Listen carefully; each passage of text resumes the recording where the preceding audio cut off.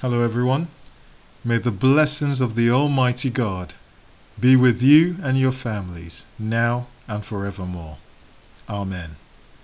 So we are continuing in the I Am series, and today we are looking at the Lord's name and understanding a bit more about his wonderful nature. The passage is from Exodus 34 verses 5 to 6. It says, "Then the Lord came down in the cloud and stood there with him and proclaimed his name, the Lord. And he passed in front of Moses, proclaiming, the Lord, the compassionate and gracious God, slow to anger, abounding in love and faithfulness." Names are important, and when we introduce ourselves, it can put another person at ease, break the ice, and may reveal something about the person's nature. My name is Chukwuka Obiora Ikechukwu Egbenike. Translated from my native tongue, Igbo, it means God is greater, the people's heart, the strength of God. It was as if my parents knew I was going to need every bit of help from God in my life journey. He speaks truthfully about my character now.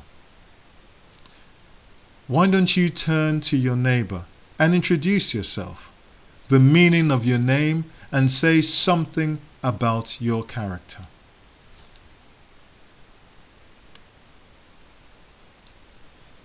In the Old Testament, a person's name often reflected their character. Abraham means father of a great multitude. Eve means living, which is fitting because she was the mother of all living people. Jesus means Savior. Names were very important at that time. It could point to a person's character, mission in life, and more. God reveals his personal name, Yahweh, to Moses, which means I am. A name that is so sacred that till this day the Jews will not speak it aloud. Instead, call him Adonai, Hashem, or Elohim. We are blessed that I Am has revealed his wonderful name and beautiful nature to us. And he invites us to call him by that holy name. But why would the Lord our God, King of the universe, tell us his name? Because he wants us to be in the most intimate of relationships with him. He loves you. He wants you to know who he is and who to call to when you are in need. Daddy, Father, Abba, Adonai, Yahweh, my Lord and my God. Let us now look at his beautiful nature. We begin with, the Lord is compassionate. What is compassion? It is to feel or show concern for someone who is sick, hurt, or poor. It is when your heart breaks when you see another person suffering. Can you remember a time when you have received compassion from someone? I remember as a young child having a fever, and my mother would never leave my side. Her heart ached so much that she wouldn't eat because I had no appetite. The touch of her hand on my brow as she checked my temperature was a reassuring thing. At that moment, nothing mattered more than seeing her son become well again. That is being compassionate. How about the missionaries who give up everything to dedicate their lives to serving the poor? I am deeply moved when I see people who risk it all to rescue children from awful places. I admire their relentlessness, passion, and commitment to save just the one child. That is being compassionate. Our God is much more compassionate, loving, and delights in looking after you. Like a shepherd, he is always prepared to leave the 99 sheep for the one who is sick, hurting, lost, and longing to be held. Will you ask him today to show you just how high the heavens are above the earth? That is the extent of his love and compassion towards you. The Lord is gracious. Grace is a generous, free, and totally undeserved gift from God.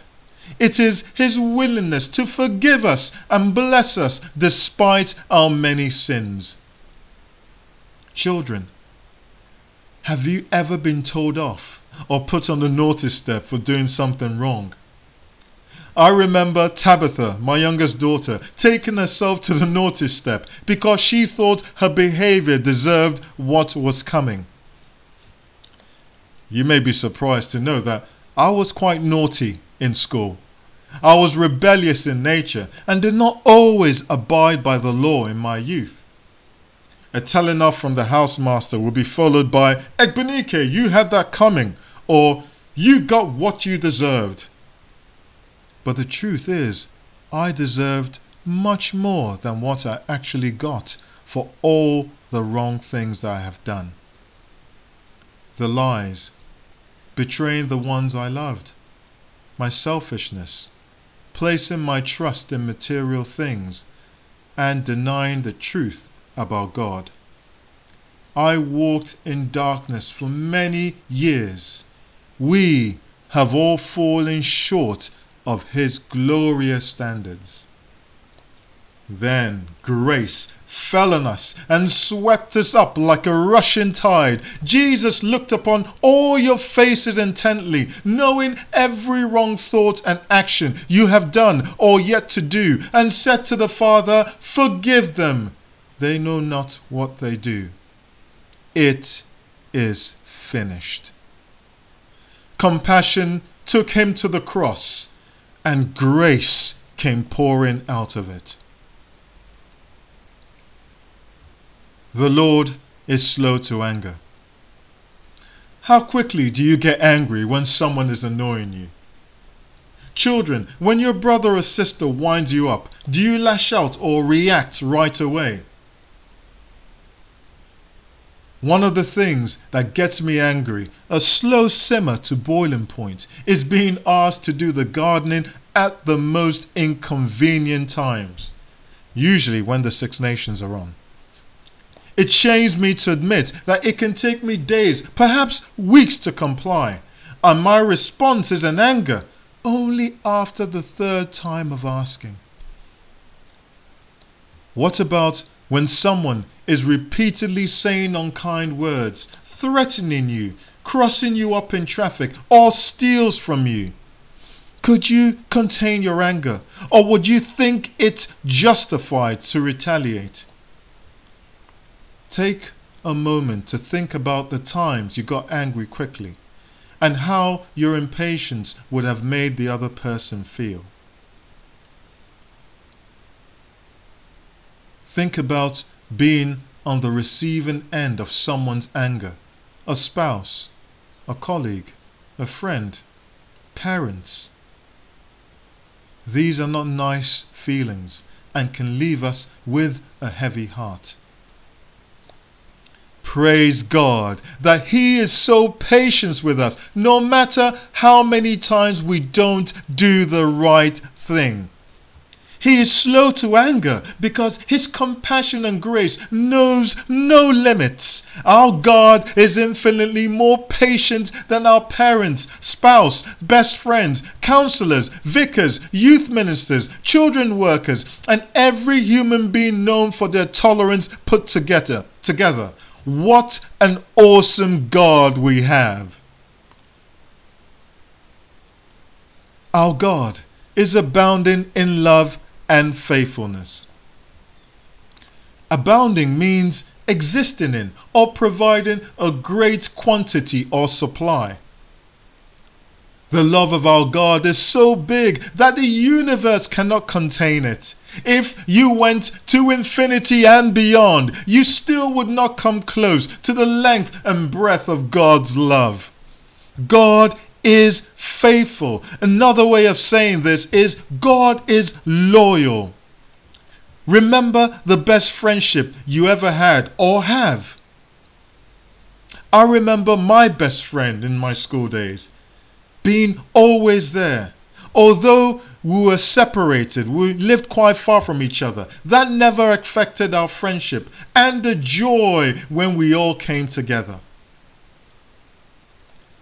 That faithfulness can also be exhibited in the friendship we have with a close pet.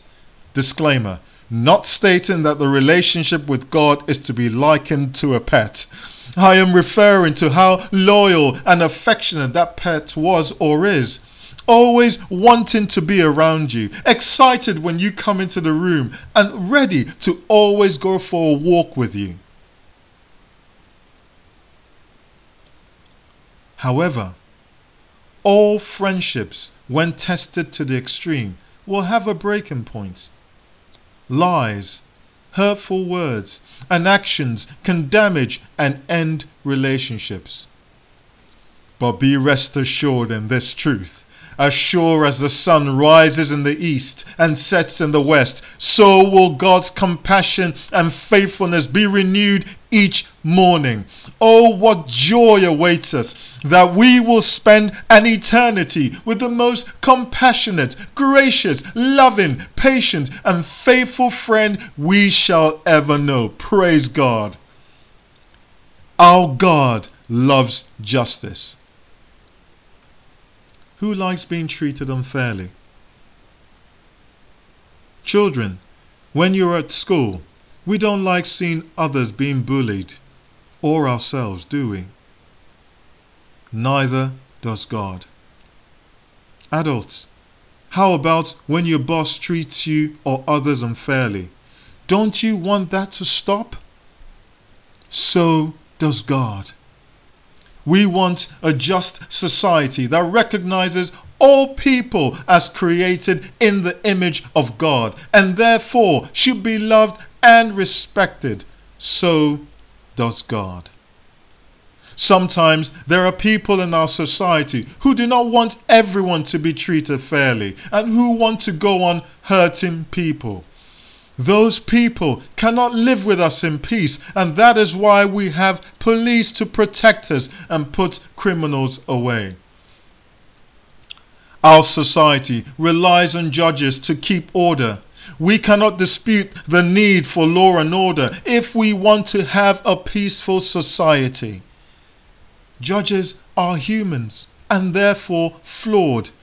But we still put our trust in the judicial system, hoping that the fairest sentence will always be passed. But our God is not flawed, for the scripture says, God is not human that he should lie, not a human being that he should change his mind. Does he speak and then not act? Does he promise and then not fulfill? No, our God is perfect and holy. He alone can judge what is right and wrong, and he alone has the authority to sit upon the judge's seat. He alone can pronounce what is good and fair for all people, so that we will never again be afraid or intimidated by those who would mean us harm. This is the God who is inviting you today to come and renew your commitment to him or make a new one. My friends, let us take this time now to come before our holy God. Wherever you are now, find a space so that you can make a new commitment or recommit yourself to a God who loves you, who is compassionate, who wants good things for you. I'll say these words and please repeat after me. Lord Jesus, I need you. Thank you for dying on the cross for my sins. I open the door of my life and receive you as my Savior and Lord. Thank you for forgiving my sins and giving me eternal life. Take control of the throne of my life. Make me the kind of person you want me to be. In Jesus' name we pray. Amen. God bless you all.